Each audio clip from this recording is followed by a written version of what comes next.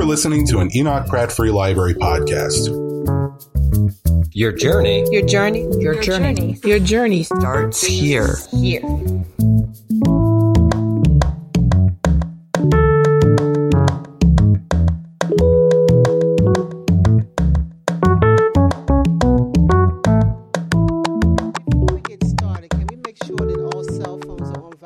Please, because we are podcasting this event.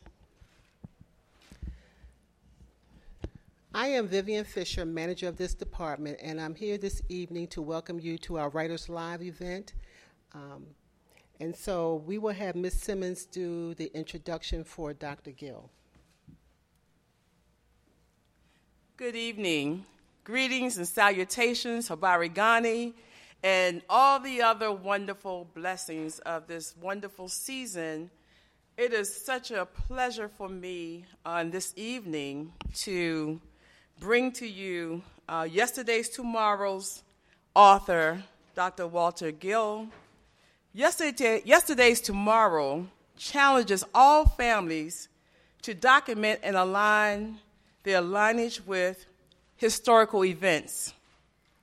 Gill's storytelling superbly fluctuates between griot and autobiographical historian. Give me a firm place to stand, and I will move the earth, said Archimedes. Our urban professor is firmly rooted and is moving this earth from his family's humble Mississippi beginnings, trailblazing educational first, to bring that once-in-a-lifetime teacher, professor, to thousands of students, inclusive of myself. My husband and I, Tyrone Simmons, had the honor and the privilege to be taught by Dr. Walter Gill. We have become part of his extended family, as many of his students from all avenues and walks of life. He is a unique professor in the sense that not only did he teach you content, he taught you life, and we value that. His life is so generously shared here in a research laboratory. He is given hope for future generations when excellence is the family, school, and societal expectations. I also would like to give you a commentary from one of his other peers. Walter Gill has written a fascinating, personal, and sometimes very personal informational history of his life using the backdrop of the growth of the civil rights movement in America. Written in staccato form as a third-person narrative, one gets the impression that Gill is standing apart from the actual events he describes. The effect of this style is to bring many of the events he describes into clear, objective focus. As someone involved with him at Baltimore City College, I understand the significance of these events for Gill and his role in them. For those interested in a highly personalized history, the book makes for a good read. And this is from Louis A. Newberg, attorney, senior class president, 1955, Baltimore City College. And I will not take much more time from you, but I would like to have any of the Morgan State University faculty or alumni who are in the building to please stand. Morgan State University. And I'm recognizing you because this is where I met him. This is where my husband met him. This is where we romanced together. And I can tell you this, as much as I thought I knew about Dr. Gill, reading this, if you think you already know him, once you have read this, you will say, So without further ado, I'll let you get your own from him as he comes forward to give you some of the exciting passages and memories from Yesterday's Tomorrow. Without further ado, let's give him a real warm round of applause.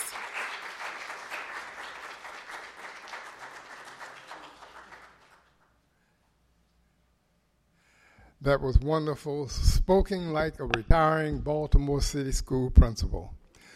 Now, before I talk about yesterday's tomorrow, I would like to show you a trailer montage that will be on YouTube and go all out a lot of places after tonight. I didn't want to send it out too soon, but now that I've had the book signing here, we'll do the YouTube. So, without further ado, this is an 8-minute, 30-second trailer montage.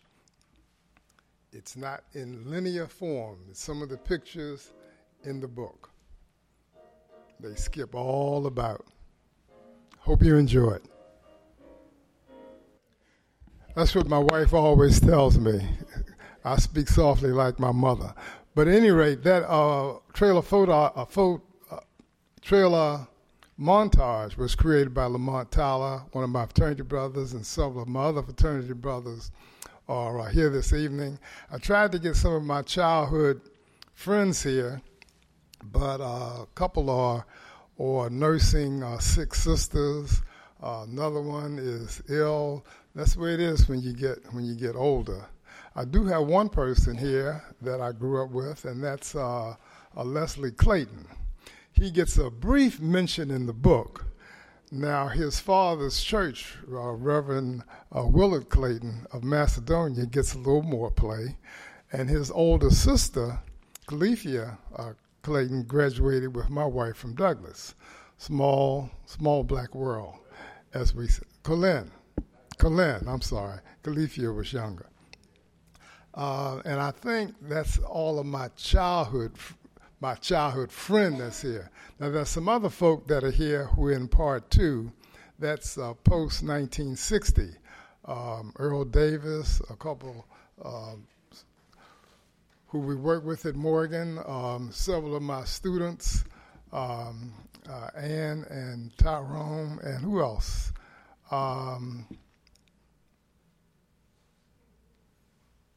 That might be it. I have children of someone that was seen. I hope you saw your father.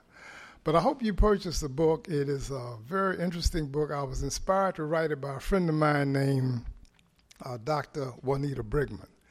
Because she said, well, Dr. Gill, you have such an interesting life. You should write your autobiography. I'll help you with it. So that's how it started. But once I started, it took 3 years, 3 years and 4 months to do, longer than my 2 books on urban education, longer than my dissertation, all of which took 2 years. 3 years. But once I started, it was so interesting. Not my life, but I started weaving African American and American history into the book. That's one reason why it got so interesting to me. There are a lot of references in the end. It's a little over 600 pages. It has about 100 pages of pictures, references, and an index. About 40 pages of photographs, really. And it starts in a linear fashion. It starts with my birth in Greenville, Mississippi in 1937. But I also spend time talking about my mother's education. She went to probably the first Catholic school in the Deep South for Negroes. She graduated from that school. Talks about my aunt almost losing her life in the Great Flood of 1927. Talks about various experiences I had in Greenville and Bolden and other places. And in the process, I throw other names in, like Robert Johnson, the great blues singer, W.C. Handy, even Mary Wilson and Clarence Peaks. Mary Wilson, one of the founders of the Supremes, was born in Greenville, Mississippi. She left at a very early age. Clarence Peaks, who was one of the first African Americans to play for Philadelphia Eagles, was born in Greenville. He left at 4 also. So there are a lot of little tidbits like this. I went to the 1st and 2nd grade in Jefferson City, Missouri, where my mother and father were teaching. He spent a lot of time trying to run away from the draft board and also working on his PhD at the University of Michigan. He was the 5th African American to get a PhD in political science. The first was Dr. Ralph Bunche. And he was stationed at Tuskegee, so that's some of my experiences in Tuskegee. We moved up south in 1945 when my father started teaching at Morgan. And there's a history of Morgan. We lived on Morgan's campus, lived in Wilson Park, history of Wilson Park. We lived in Sandtown in the Gilmore Homes, 1502. I went to the Coppin Demonstration School. It was called the Coppin Demonstration School because Coppin Normal Teachers College was on the 3rd floor, and elementary school was on the 1st and 2nd floor. It was called demonstration because the teachers demonstrated how to teach. Nowadays, they call those master teachers. Now, that school moved to North Avenue in 1952 and became Coppin State College, and now Coppin State University. It was a wonderful educational experience, and you'll learn all about that in the book. For example, there was a lot of flexibility in education. There was 1A and 1B all the way up to 12A and 12B. So you could start school in September, you could start school in January, you could graduate in February, you could graduate in June. There was no summer school. Nowadays, there's a lot of remedial summer school. There was no summer school. The only summer school was to skip a half a grade. If you were pretty smart, you could skip a half a grade from other schools. Or in my wife's situation, she got very sickly in the 7th grade and missed a lot of time. So she went to school in the summer, and she skipped a half a grade, sort of caught up with her class. There's information about the history of Morgan. The book also talks about the history of churches in West Baltimore and the fact that Macedonia grew out of Union Baptist Church. There's mention of Bethel AME Church when it was on Saratoga Street. I got a lot of information from a lot of senior citizens who are 88 and 89, and I tell them how old I am, and they say, "Oh, you're a baby." But it's a lot of information, and those names, or I acknowledge them in the acknowledgement section. I went to Druid Junior High School went to 130 for a year, and 130 was an excellent school. It was the best junior high school because at that time they had an accelerated program. You could do 3 years of junior high school in 2 years. There's a picture of my elementary school class, 42 students. That was a normal class, and one person was absent. We were all reading at the 6th grade level or above. But 2 of those students went to this accelerated program at 130. They did the 7th and 8th in 1 year and did the 9th grade in 1 year. Well, I wanted to be with my friends, who most of whom had gone to 137, which was on Francis Street, Francis and Clifton Avenue. Right now, I think there's a senior citizen building there. In the 9th grade, I had an opportunity to go to Poly. We have a Poly person here. Oh, well, there he is, right.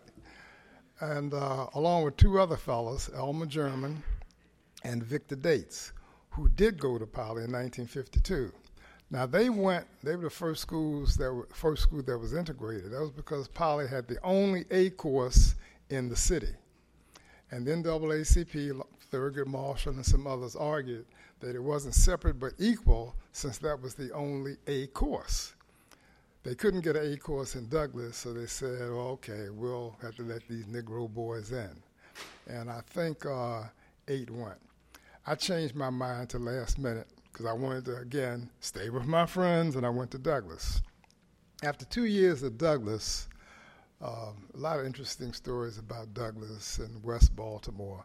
After 2 years of Douglas, I wanted to go to City, and that was because Baltimore City College had the best art program of any school in Baltimore. It was a school for the arts, pardon the pun. And I was interested, wanted to become an artist. So that's why I went. I went with 9 other fellows as a result of the Brown versus Board of Education ruling. There are 3 chapters about my time at City.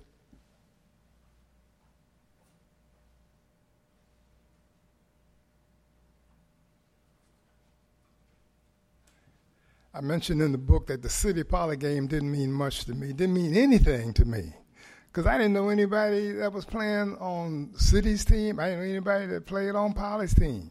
It couldn't be a rivalry. I didn't see those fellas on the weekend. I didn't go to parties with them.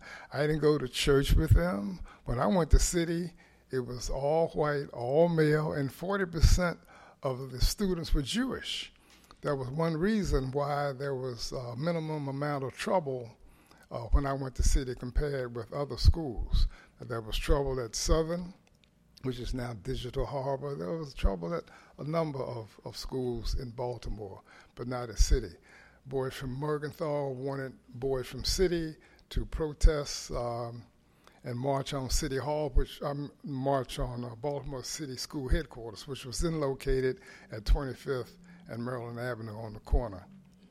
A fellow named Louis Newberg, who was the president of the class, got a call from attorney Robert Hammerman, who went on to become Judge Robert Hammerman, and said, well, Louis, what are you going to do?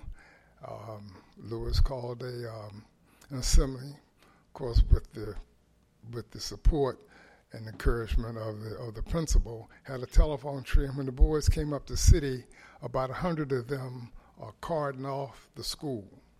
I went to a Oktoberfest dance. I went to a funeral. One of my classmates, homeroom classmates, was stabbed.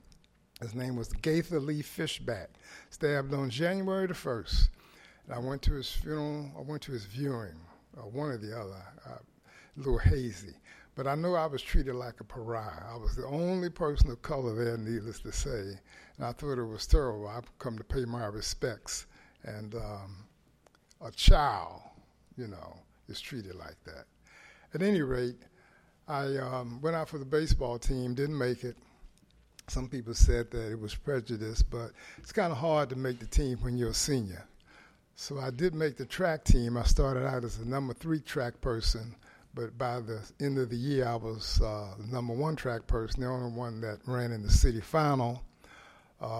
During the athletic assembly, the whole school stood up when I received my letter. During graduation week, the school officials and the student government made it a point to make sure I was involved in all of the activities. I read a passage from the Bible, Pledge of Allegiance, the national anthem, went to all the social affairs, and one social affair was in the Dixie Ballroom in Gwynn Oak Amusement Park. Now, we couldn't go there. No, Negroes couldn't go there at all. But they made an exception and said, well, Walter can go to the dance in the Dixie Ballroom, but he can't go on any of the rides. So I told my mother about it, and my mother said, well, what do you want to do? So I said, well, I want to boycott it. So I boycotted it. And the Afro wrote it up. They wrote it up about City graduate's first student. And they also wrote up about the story I just told you and the fact that I boycotted it. So I was probably the first Negro person of color to boycott Gwynn Oak Park. As you know, 7 years later, Perrin Mitchell and Walter Carter, a lot of ministers, white and black ministers, Jewish rabbis, unions, parents, a lot of people picketed, and they finally integrated on August the 28th. And that was the same day that the famous March on Washington was. And I attended the March on Washington. Let me say something about this picture that was taken on May 31st, 1955. This was the graduating class in front of the school.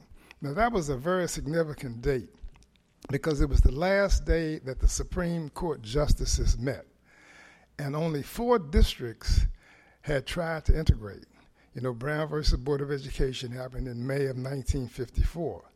Only 4 school districts tried to integrate: Baltimore, Washington, and 2 counties in Arkansas.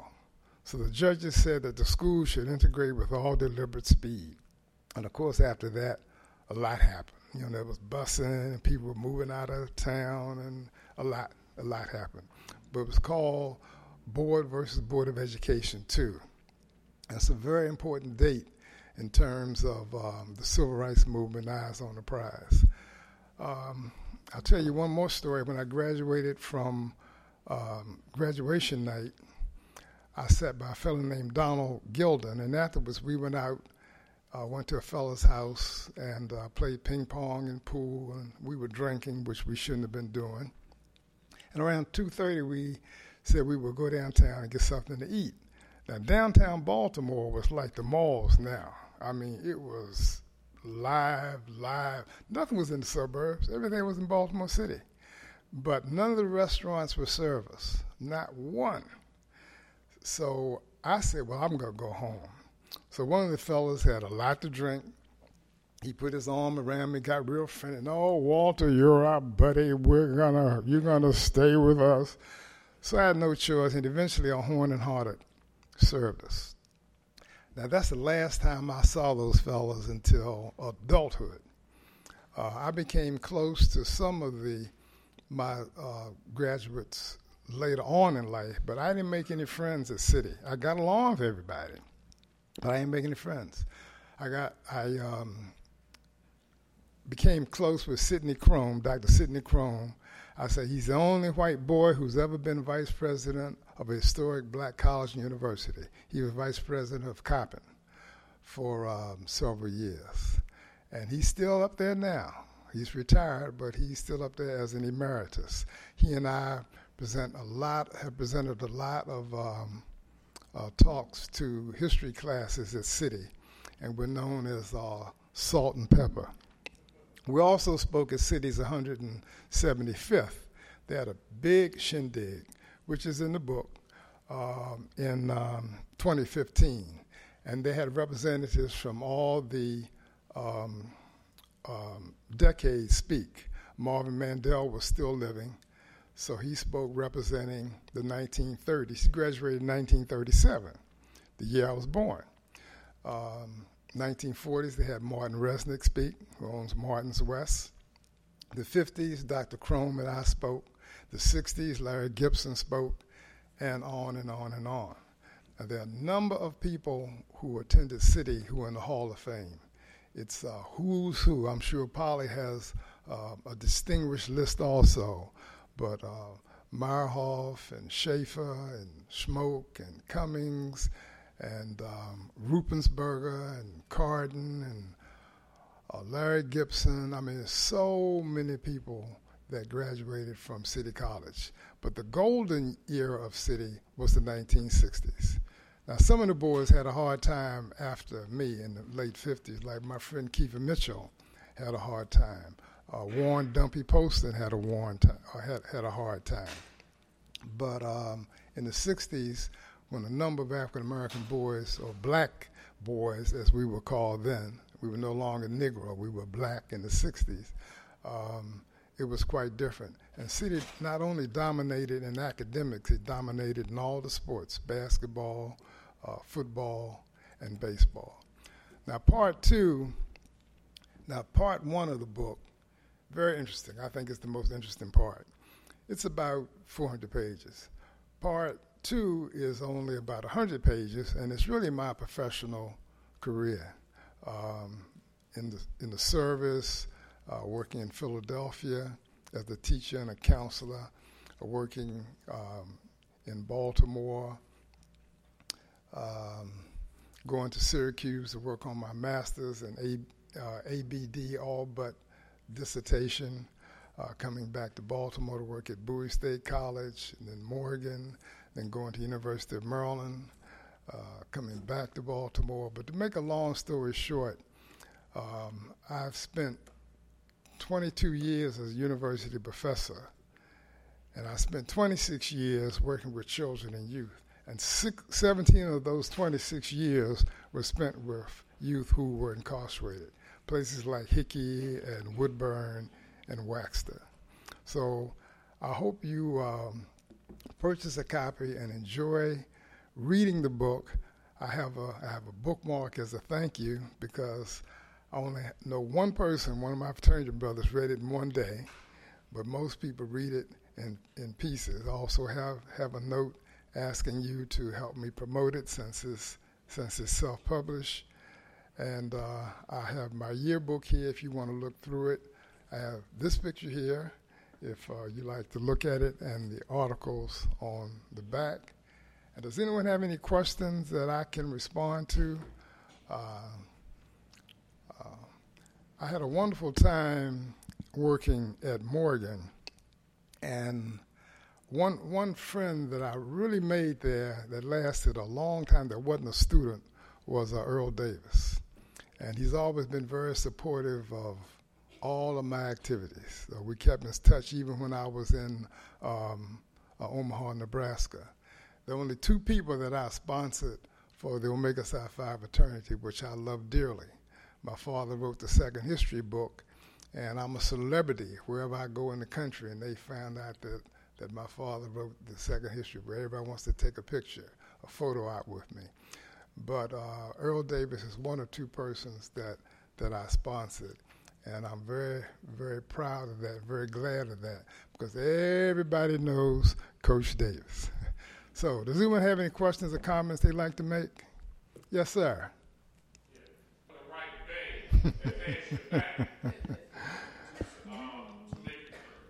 All right, I'll answer that. I'll try and be brief. The first, I'd like to say something about my partner.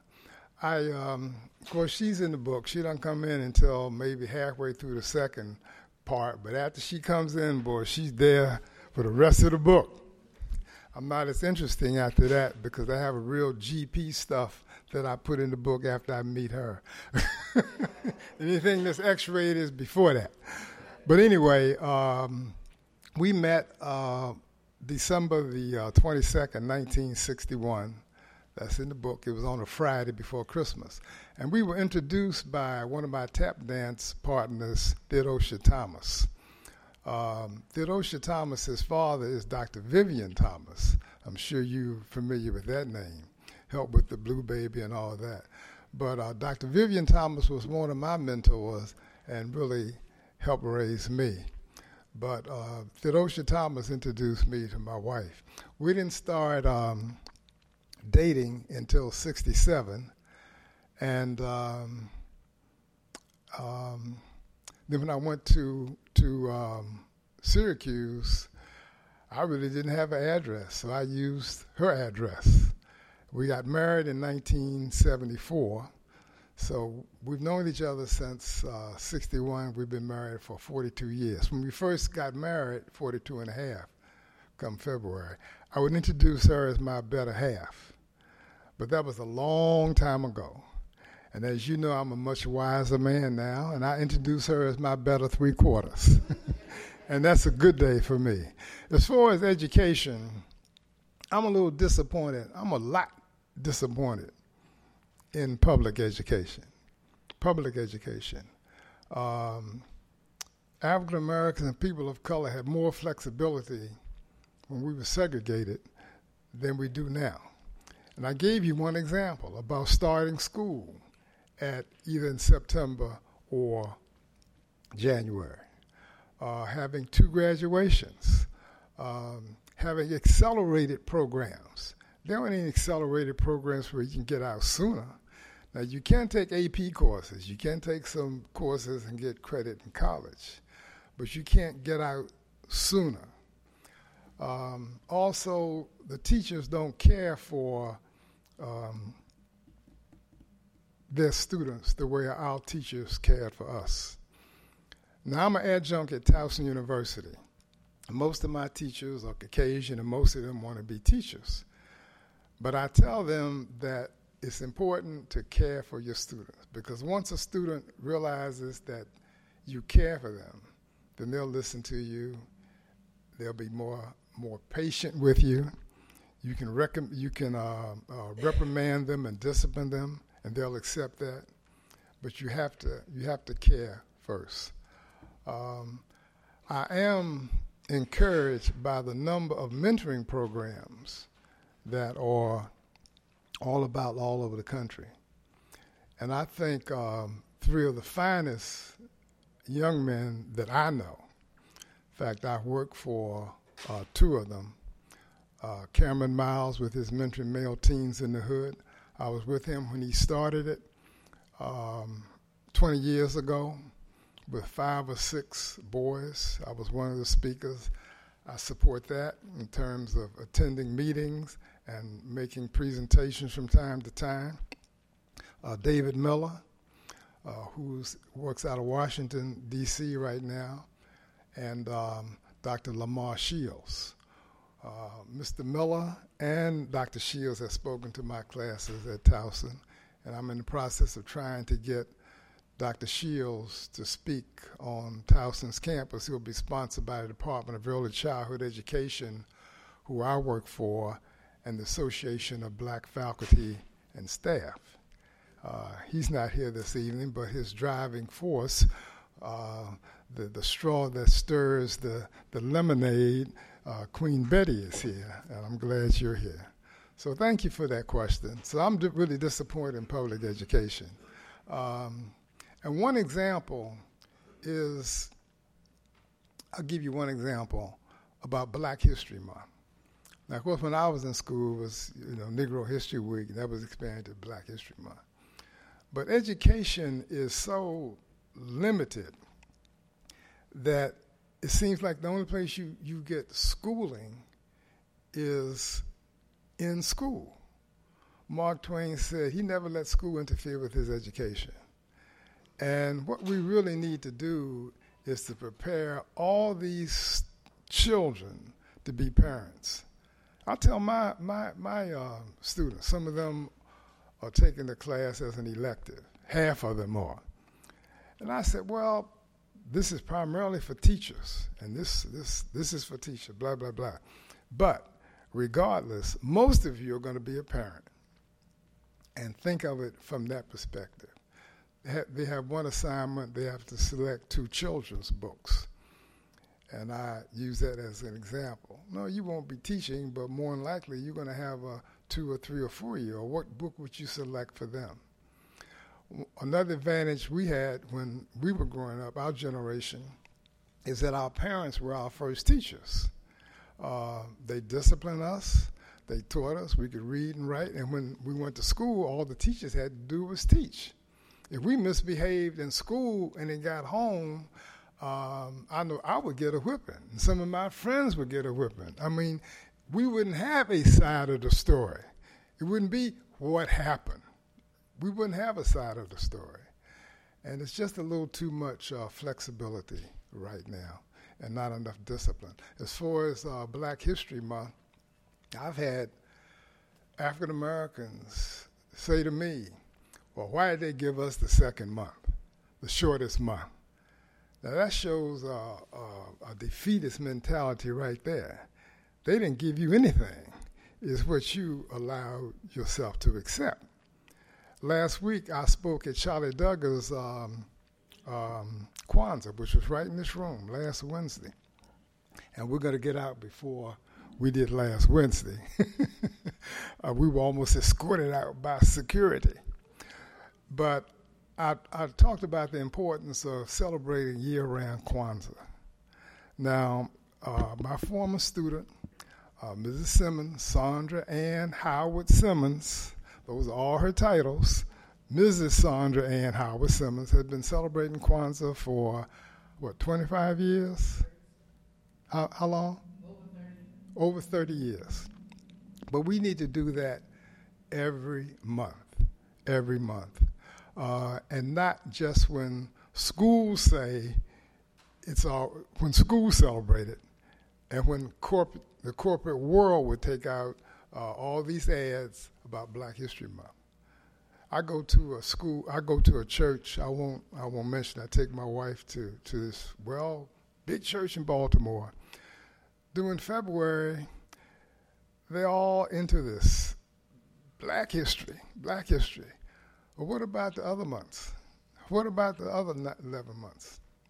And meaning no disrespect, but they spend more time studying about the history of Jews than they do about their own history. Asians don't do that. Jews don't do that. They always know who they are and where they come from. So we really have a challenge, and I'm glad you're one of the parents that will set a good example for your children, because the only way this will be a better world is that if we prepare children to be better, more responsible citizens, making money for themselves so they can take care of their family, take care of somebody else. And because if you're a responsible person, you're responsible in all walks of life, in your public life, in your private life. You don't need to be police. You police yourself. So, long response, but any other comments or questions before I sign some more books? Yes, ma'am. When I was teaching at Woodburn and Hickey and children from the 3rd grade to the 12th grade, I always told them that you always have to do more than your teachers ask you to do. That's just the minimum. Even my students, I tell them you have to write a paper, 4 to 6 pages. I said, now if you write an excellent 4-page paper, don't expect to get an A+. You might get an A-, but a person that writes an excellent 5-page paper will probably get an A. The person that writes an excellent 6-page paper will probably get an A+. But you can't expect to get a top grade for minimum effort. I don't know how much it sinks through, but I think it's more important that parents, because children will listen to their parents quicker than children will listen to their teacher many times. I like to sign some more books unless there's another question I can answer real quick, because I don't want to get caught like my friend Brother Duggar did last week, and we were almost escorted out the library by armed security guards. But thank you very much for coming.